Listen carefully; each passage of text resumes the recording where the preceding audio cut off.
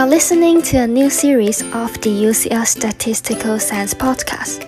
In these conversations, we speak with accomplished and interesting UCL alumni who have worked across a wide spectrum of applications and industries, and we share their career stories, achievements, and advice. Whether you're an aspiring statistician or simply curious about the world of data science, this podcast is for you. Hi everyone, I'm Nathan Green. I'm a member of the department, and I'm very pleased to be joined today by Michael Baxter, who's an alumni of the department, and he's going to be telling us about his time at UCL and what he's been doing since, which is a lengthy list. I'm very much looking forward to that. So before we get into all that, would you mind briefly introducing yourself, Michael? My name is Michael Baxter. I took my MSc in UCL. I graduated in 1977. I was, at the time, the youngest person ever to get an MSc with distinction in statistics, because I'd arrived at UCL 17 and got my BSc when I was 20. And I got my MSc on a civil service bursary, and I was in the civil service for many years. And I've now left the civil service and I'm working for a market research firm called Kantar. That's a tease for like some of the things that we can talk about. So you said you were at UCL in what year? Well, I took my BSc from 73 to 76. That was in the maths department. Yes. And I did my master's 76 to 77. And what was UCL like at that time? It was a very good place to be. I had very high standards. Students were well disciplined. We didn't have any of the rowdyism that universities had at the time. And of course, there was an enormous sense of history. The maths department was actually the oldest building we occupied. It predated the main building. In the maths department, we had, it was a very distinguished lineup. We had two fellows of the Royal Society as the joint heads, plus another two who were emeritus professors still knocking around, and taken a maths degree because that was my good subject. And I hadn't really given much thought to what I'd do with it. My father was a civil servant. He said, I could become a civil servant, but not as a mathematician, but as a statistician, because they were much better treated. So I applied to be a government statistician, and they said, well, yes, you're a very suitable person, but you don't know enough statistics. Would you like a bursary to do a master's in statistics? Fine. And I thought, well, I know UCL, and I know it's got a very good statistics department. I'll go back there. So I did that. That was a bit of a mistake, because the MSc tended to assume you already had a degree in statistics, whereas most statistics MScs assume you had a degree in maths. But I enjoyed the challenge. Yeah, a challenge you met by the sounds of things. So what sort of things did you do in the MSc? I did a range of subjects like time series and Bayesian decision analysis, index number theory, which was very useful when I went to on the Retail Prices Index later. I did my thesis on the properties of the Pareto distribution. I was supervised by Rex Galbraith, and I extracted some of the results of that, and I had it published in Metrica. It's had, I think, 56 citations according to Google Scholar. That was actually the first refereed paper I had published. The second one was about Lewis Carroll. Not about the Pareto distribution. No, I had a lifelong interest in Lewis Carroll, and it's well known that many of his poems are parodies of poems that have been well known to his audience. And one of his poems that was assumed to be just sort of general burlesque of the style of the Border Ballads, I was able to demonstrate that it was a close parody of one Border Ballad in particular. And I even demonstrated that there were several published versions, and which published version was the closest to what he'd parodied. That's interesting. So where'd you get that published then?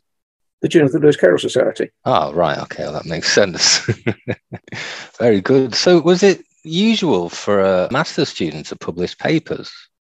No, but Rex Galbraith thought it was well worth publishing. Yeah, it sounds like it. And what were people's perspectives on Bayesian statistics at that time? You mentioned Bayesian stats. The department was very divided. The head of department, Dennis Lidley, was, of course, the leading Bayesian statistician in Britain at the time. But the other professor, Mervyn Stone, was much more sceptical about Bayesianism. And we used to have a thing called the Journal Club, where all the lecturers and the postgrads got together and discussed things. And we had some interesting debates about Bayesian statistics. But literally, you said you had two heads of department, and one of them was Bayesian and one of them not so. So you were literally split. Very interesting. So I've got no idea what UCL was like in the 70s. The department was in a different building, right? Yes. On the left as you come into the main quadrangle. So nowadays we're not in the main quad. We're out on the side street. It was interesting that you said that your dad said you can't be a mathematician, you have to be a statistician in the civil service. And I kind of always thought that statistics was sort of looked down upon relative to mathematics until relatively recently. The way the civil service was, and to some extent still is structured, is mathematicians were scientific officers and statisticians were a separate class, government statisticians. And we were fast streams. The idea was that we would get to what's now called grade 7 in a much shorter time than most civil servants would. Most civil servants never get to grade 7. Yeah, so it sounds like you excelled at your time with the BSc and your masters. Then what did you start working on in those early days? The population statistics. First, I was doing projections. We always careful not to call them forecasts of the population of individual counties and major cities. Very important for town planning and things. Then I was moved on to population estimates, nowcasting, if you like. And in 1981, I was sent to the Bureau of the Census in Washington to find out how they did population estimates. And they said that on the whole, they didn't have much to teach us because they'd had to develop all sorts of clever statistical techniques, but that's because they had lousy data. We had much better data, they said, and we wouldn't need these techniques. But one thing I learned from them, they'd just taken the 1980 census, and they showed me how they had checked the census and particularly how they'd estimated the undercount. So when I got back home, we'd taken the 1981 census, and I thought, it would be interesting to try and apply these American techniques to see the undercount of the 81 census. And that was important because we would have to revise all the population estimates back to 1971 in the light of the census. And I told my boss, the undercount in our census in 81 and also in 71 is much bigger than the census people are claiming. And my boss said, write this up and tell them. So I did that, and they weren't very amused. But he was a wonderful boss, Terry Orchard, and he persuaded everybody that I was right. I can't remember the exact figures. I think they said the undercount was something like 40,000. I'd say it was 250,000, which on a population of 50 million is not enormous, but it's enough to affect the figures appreciably. So that was the Office of Population Census and Surveys, which is now part of the Office for National Statistics. And then in 1983, I moved to road accidents and transport. And the big issue there was compulsory seatbelt wearing. They just brought in the law saying that every driver and front seat passenger had to wear a seatbelt, with certain exceptions. This was very controversial at the time. People said, the nanny state, and what's the government doing telling us to do this and that and the other? So the government said, right, we will do it for a 3-year trial period and see what happens. And the confident expectation of the results would be so clear-cut that nobody would argue. Sure enough, it was absolutely clear that there was a reduction in deaths and serious injuries of about 20% for drivers and 25% for front seat passengers. But people argued. They said that they've changed the definition of serious injury so that they're saying that people are no longer seriously injured when previously they said they would have been. So we said, let's just look at deaths. Maybe there's been an increase in rear seat deaths or pedestrians being hit by drivers or cyclists being hit by drivers. There was actually somebody from UCL, not a statistician, a geographer called John Adams, and he had the theory that you can never improve things by improving safety precautions because people just get more complacent and careless. He called that risk homeostasis. I never quite worked out how people could be just enough careless to make no change, but anyway, it just wasn't true. Yes, there was a small increase in bicycle casualties, but no increase in pedestrian casualties. But the powers that be in the Department for Transport got worried, and they said, let's have an external review by somebody very eminent. And they got the then president of the International Statistical Institute, James Durbin, to do a review. And he had an assistant, Andrew Harvey, who later became a professor of econometrics at Cambridge, postdoctoral student called Simon. And after a while, he got a permanent job as a lecturer somewhere in Manchester. So James Durbin asked the Department of Transport to loan somebody to them to do the nitty-gritty work that Simon had been doing. So I spent 6 months at LSE. As a result, I'm on the books as a former postdoctoral student at LSE, although I'd never studied there, and of course I don't have a PhD. But anyway, it was absolutely conclusive that compulsory seatbelt wearing was a good thing, and the law became permanent. Yeah, I mean, it seems odd nowadays for such a pushback. The comparison I could think of is with a cyclist wearing helmets. Yes. Yeah, but it's clear. Obviously, it's much more dangerous driving a speeding car without a seatbelt. It's clear. This geographer was talking about this thing like, if you were to wear a seatbelt, you would take more risks, would you? Or you drive more recklessly or something like that. Right, I see. And you're saying that like you'd really have to be on the threshold for that to not be beneficial. Okay. Yeah, it's very interesting. It's like I said, it seems very strange nowadays. I remember going to a talk by one of the statisticians who was involved with showing how it was a bad thing to smoke on aeroplanes. Well, nowadays, if you can imagine, and that was only stopped relatively recently, and can you imagine how strange it would be for someone to see someone smoking on a plane? The things change. So you've already been through working on very different types of projects in different groups. Yes. It's one of the great things about being a government statistician. You never know what you're going to do next. Yeah, well, generally as a statistician, I can speak to that. But even within one organisation that you had these opportunities, that sounds really cool. So I was 27 when I started in road accidents. It's rather interesting episodes there. Like the government was proposing to turn the clocks forward an hour so that we'd be on the same time as Central Europe. And one of the arguments was basically reduce road accidents. And I did an analysis. I found that it wouldn't. And that very much weakened the case for doing this change. And of course, it was never done. And there was something that was a bit party political that while I was there, the GLC brought in something called fares fair, where there was a massive reduction in the tube fares and bus fares. And some boroughs didn't like it because they had to pay for it. And they brought in a court order. And the judge said, no, there hadn't been enough proper consultation. So he terminated it. And later, after the proper consultation was reintroduced. But I was asked to look, had it affected road accidents? Because if more people were using public transport, it would reduce traffic, and that should reduce road accidents. And sure enough, road accidents dropped while fares fair was in and rose again when it ended. And I was going to publish this in Road Accidents Great Britain. And the policy people said, you can't publish this, it's against government policy. So the Director of Statistics said, how can the facts be against government policy? You can stop me publishing Mr. Baxter's commentary. You can't stop me publishing his figures. This will appear as table number 1 in Road Accidents Great Britain. And people say, what's this table doing here? And I'll tell them. So they back down. Right. So that is published. Yes. Right. Excellent. So is there some sort of sweet spot? At some point, people will still keep using their cars and not want to use public transport? Even if public transport's made free, some people will be using their cars. Mm-hmm, mm-hmm. But, you know, the issue of public transport and how to improve road safety by reducing traffic is very live. You have the it's still a live issue about ULEZ being extended to out of London. Mm-hmm. Yeah. That's not so much a road traffic accident issue. Though, if they can get elderly cars off the road, it probably would reduce road accidents. Yeah. So is there a civil servant somewhere looking at that sort of thing right now? Well, I don't know. It wouldn't surprise me. Yeah, it sounds like it from what you've been saying.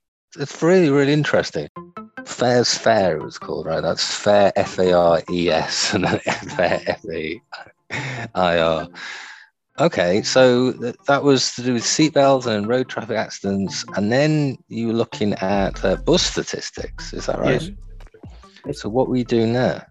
Well, bus statistics had been a bit of a backwater because nobody was really interested in them, but I arrived at a time when it suddenly had become interesting because the government had a policy of selling off the National Bus Company and the Scottish Bus Group and deregulating. You bring the healthy competition into it, they said. And the minister, Michael Portillo, was his first ministerial job, so he was very keen to make an impact.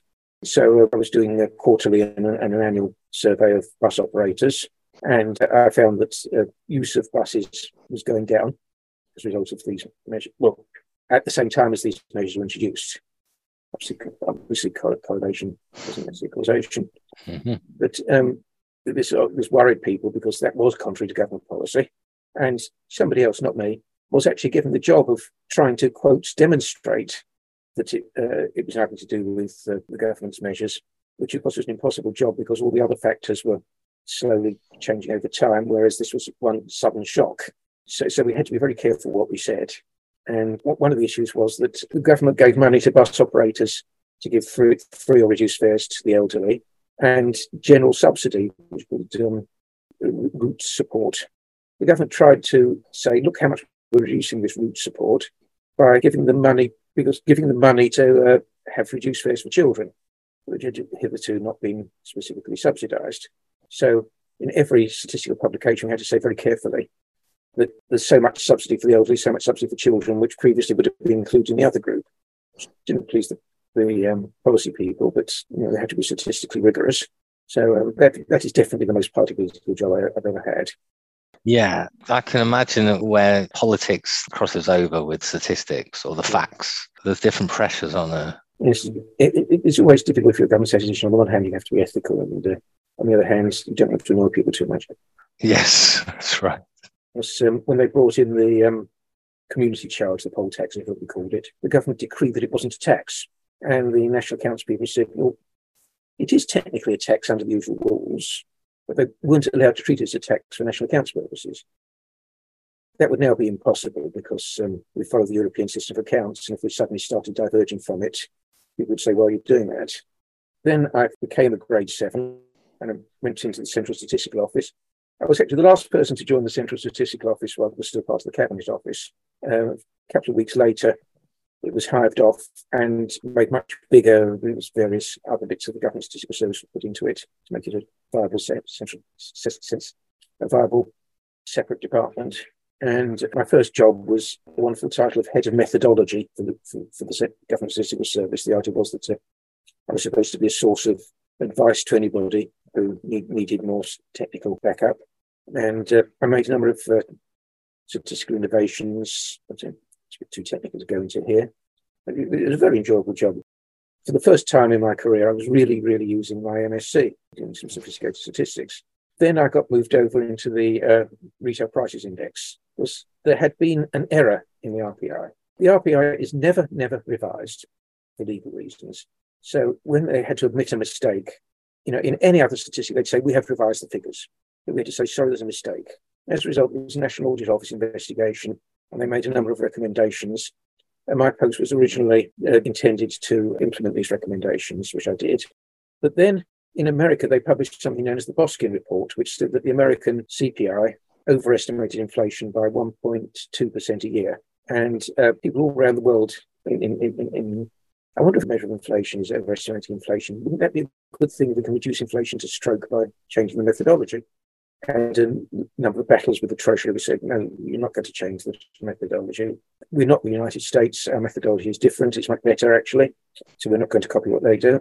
And then also, because of monetary union in the EU, they decided to create a harmonised index of consumer prices that we produced on exactly the same methodology in every country so they could rigorously compare inflation rates. I wasn't actually the person who went to Brussels to discuss it, but I advised them. And one of the big things was that they said that to combine price quotes for a particular item, you should take a geometric mean of the price changes and not an arithmetic mean, as everybody was doing. Of course, the geometric mean is always less than the arithmetic mean. So the Treasury was saying, why don't we use a geometric mean in the Retail Prices Index? And we said no.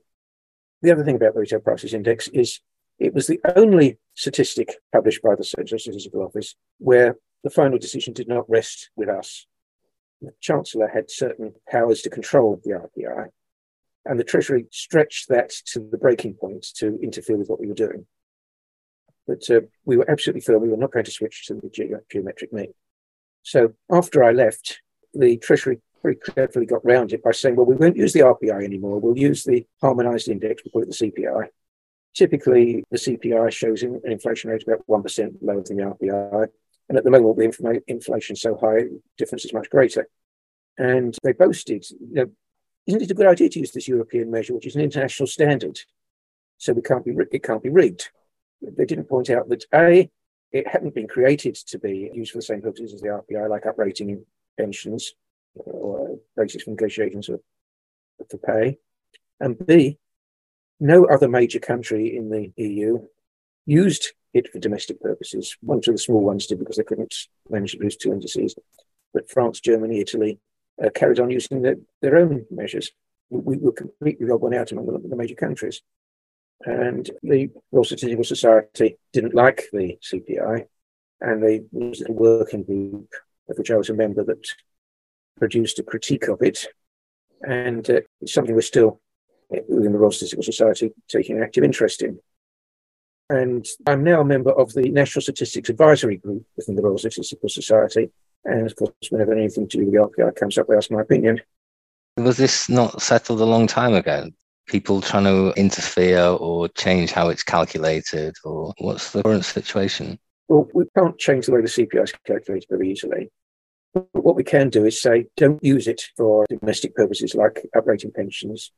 Produce a different measure. There's something called the Household Cost Index, which is still in an experimental stage, which is exactly that. It's a different measure of inflation. Well, one of the interesting things about it is that it's going to be produced for different income ranges. So you can see it is well known that inflation affects people with different incomes by different amounts. For example, at the moment, food inflation is much higher than inflation in most other items. And poor people spend a higher proportion of their expenditure on food than rich people do. So at the moment, inflation is higher for lower income households. And this will be shown very clearly by having separate household cost indices for different groups. Right. Well, that's very topical right now. So when they talk about it on the news, perhaps they should be talking about it in a bit more of a nuanced way. Well, you just can't on the news. You might be able to in a half-hour program devoted to the subject. Yeah, fair enough. I think you're right. So you're still working on the RPI. But how long were you the head of methodology for? The head of methodology was 4 years, 89 to 93. Then RPI was 5 years, 93 to 98. And then I got moved into another controversial area. In national accounts, what is the output of the government? If you're a manufacturer, it's easy enough. How many widgets do you produce? But for the government, the traditional way worldwide was to say, well, the output equals the input. You say, how many staff have you got? What's your procurement adjusted for inflation? And considerable work going on in many countries about measuring output more directly. In Australia, they take it very seriously. They've known people working on it full time. I was working on it part time, in addition to actually producing the routine figures. I had with one assistant. But I think I made quite good progress in the circumstances. And I had the interesting experience of delivering a talk to the OECD, simultaneous translation. I tabled the paper in English and in French. I delivered it in English, and it was being translated into several different languages as I spoke. And that was put of fire brigades and magistrates' courts. Fire brigades, most of their work isn't actually dealing with fires. They do things like if there's a major road accident, they have to cut the people out of the road. If there's an oil spill, they have to wash the road down to get rid of the oil. And also they spend an enormous amount of time going out, giving talks on and doing inspections to improve safety and prevention better than cure, of course. Cats up trees? Yes, it's not a huge part of their work, but it does happen. Yes, okay. But the thing about national accounts, it's a very arcane area. I don't think I ever really understood everything that goes on in national accounts outside the government sector, which was the only thing I was working on. Did you worked in health as well, did you? Was that around that time? Health was a bit later. I left national accounts because I was told it'd be good for my career if I did a completely non-statistical job. So I spent 2 years as head of farm animal welfare. And that was quite a nightmare of a job because that was the time when they had the foot and mouth epidemic. Good timing. It's not. I learned some sort of things that most statisticians would never come across, like how to get statutory instruments through Parliament. I got 3 through, and one about the welfare of battery hens and one about the welfare of intensively reared pigs, which were implementing European Union directives. So in retrospect, it was quite interesting, but I didn't enjoy it at the time. Yes, okay. It's good to look back on. And then I went to transport. That was mainly concerned with the accessibility of services. There was a thing called the social exclusion unit, and they said that maybe people are being socially excluded because they can't easily access services.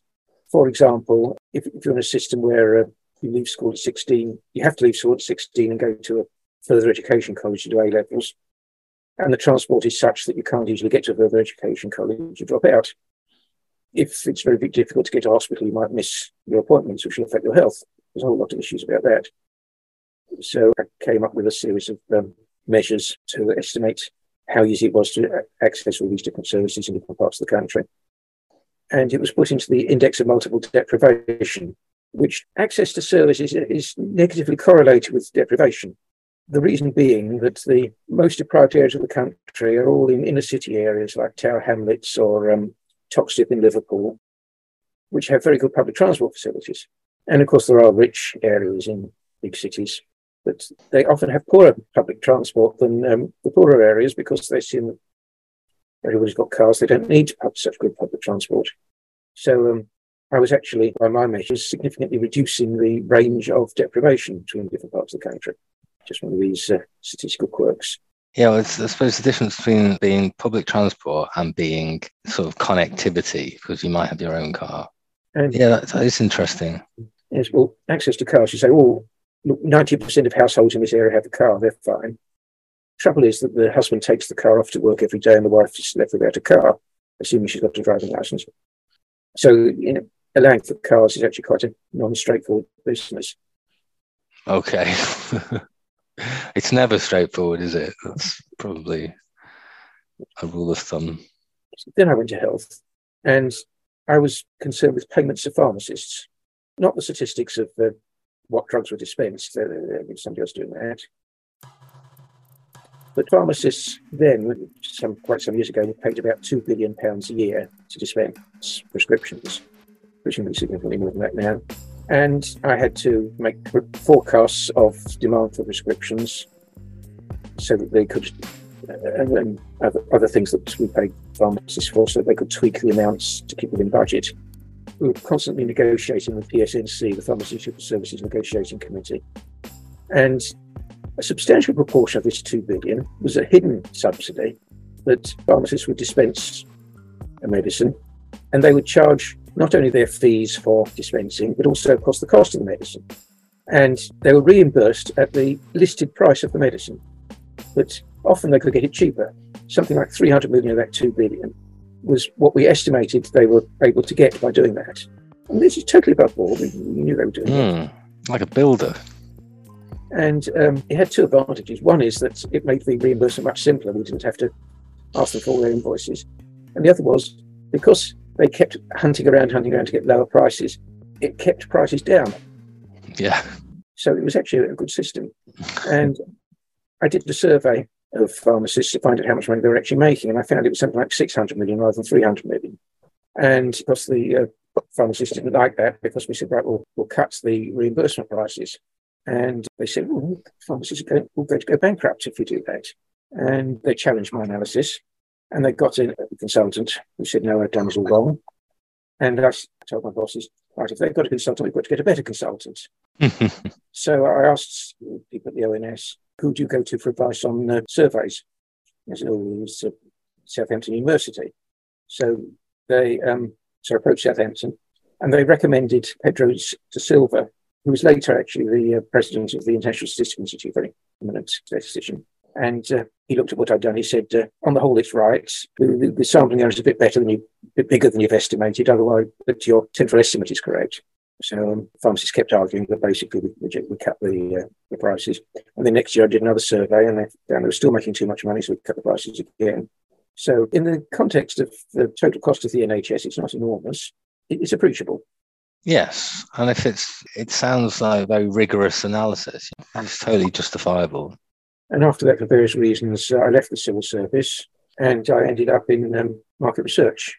We work on how many people watch television, which is a big deal because... advertising, is it? Yes, it's a huge fortune spent on television advertising. And it's not. We don't just do it in this country. We do it everywhere from the Philippines to Peru. Wow. Okay. Well, didn't they used to have a box like that you'd have on top of the television to do that? And so how do they do it nowadays? Well, with classical television, that's exactly what you do. But of course, it's not as simple as that. You've got to have a panel and make sure the panel's unbiased and so on. But things getting more and more complicated. I mean, funny to remember that in 1990 there were only 4 television channels in this country. I remember, yes. We monitor hundreds, literally hundreds now. Are there enough viewers across all of those 100 channels in order to monitor them all? Oh, you know, like the 9% of people watch 10 channels. Yes, only. The small channels, the viewing figures are so low, we can give you an annual estimate. Whereas for the BBC and the ITV, we can give you minute by minute. Right. The people who own these small channels want to know how many people are watching them. Yes, I suppose so, yes. But you're still involved with the Royal Statistical Society, are you? Oh, yes. As I said, I'm a member of the National Statistics Advisory Group, and I've just helped to set up a new section within the group on financial and economic statistics. What are you going to cover with that group? Oh, quite a lot. Insurance, national accounts, anything that's covered by financial and economic. Yeah. Well, it seems like a group that should have been set up before now rather than recently. I should have said I was chairman of a different section of the RSS at one point, the official statistics section. Yeah, which is arguably the oldest type of statistics there is, right? Yeah, it was one of the first sections that was set up. Yes. I've been involved with the medical section for a while. That's also a very old one. Not these data science, sports, analytics people, the new crowd. Right. I mean, the things that you've worked on, the variety and the interest is remarkable. So if you was something that you wish you'd known when you were a student at UCL that you know now, or a word of advice for graduating students, what do you think that would be? I'm not sure I think the government statistical service is as good a career now as it was then. I think if I were a new graduate now, I wouldn't join the government statistical service. I can't make you think of anything else. That's what not to do. I mean, I think what you've recounted about your career tells its own story in that, like with a statistics degree, there's absolute massive variety of things that you can apply yourself to. So many different interesting problems that the same skills the different contexts and different types of problems. Yes. So I think that speaks volumes, that speaks for itself. So I'm going to end it there, Michael, and just say thank you very much for speaking to us. It's been absolutely fascinating. I've really enjoyed speaking to you, and I wish you well in your current work and whatever other completely different, interesting work you do after that. So thank you, Michael. Thank you. UCL Minds brings together the knowledge, insights and ideas of our community through a wide range of events and activities that are open to everyone.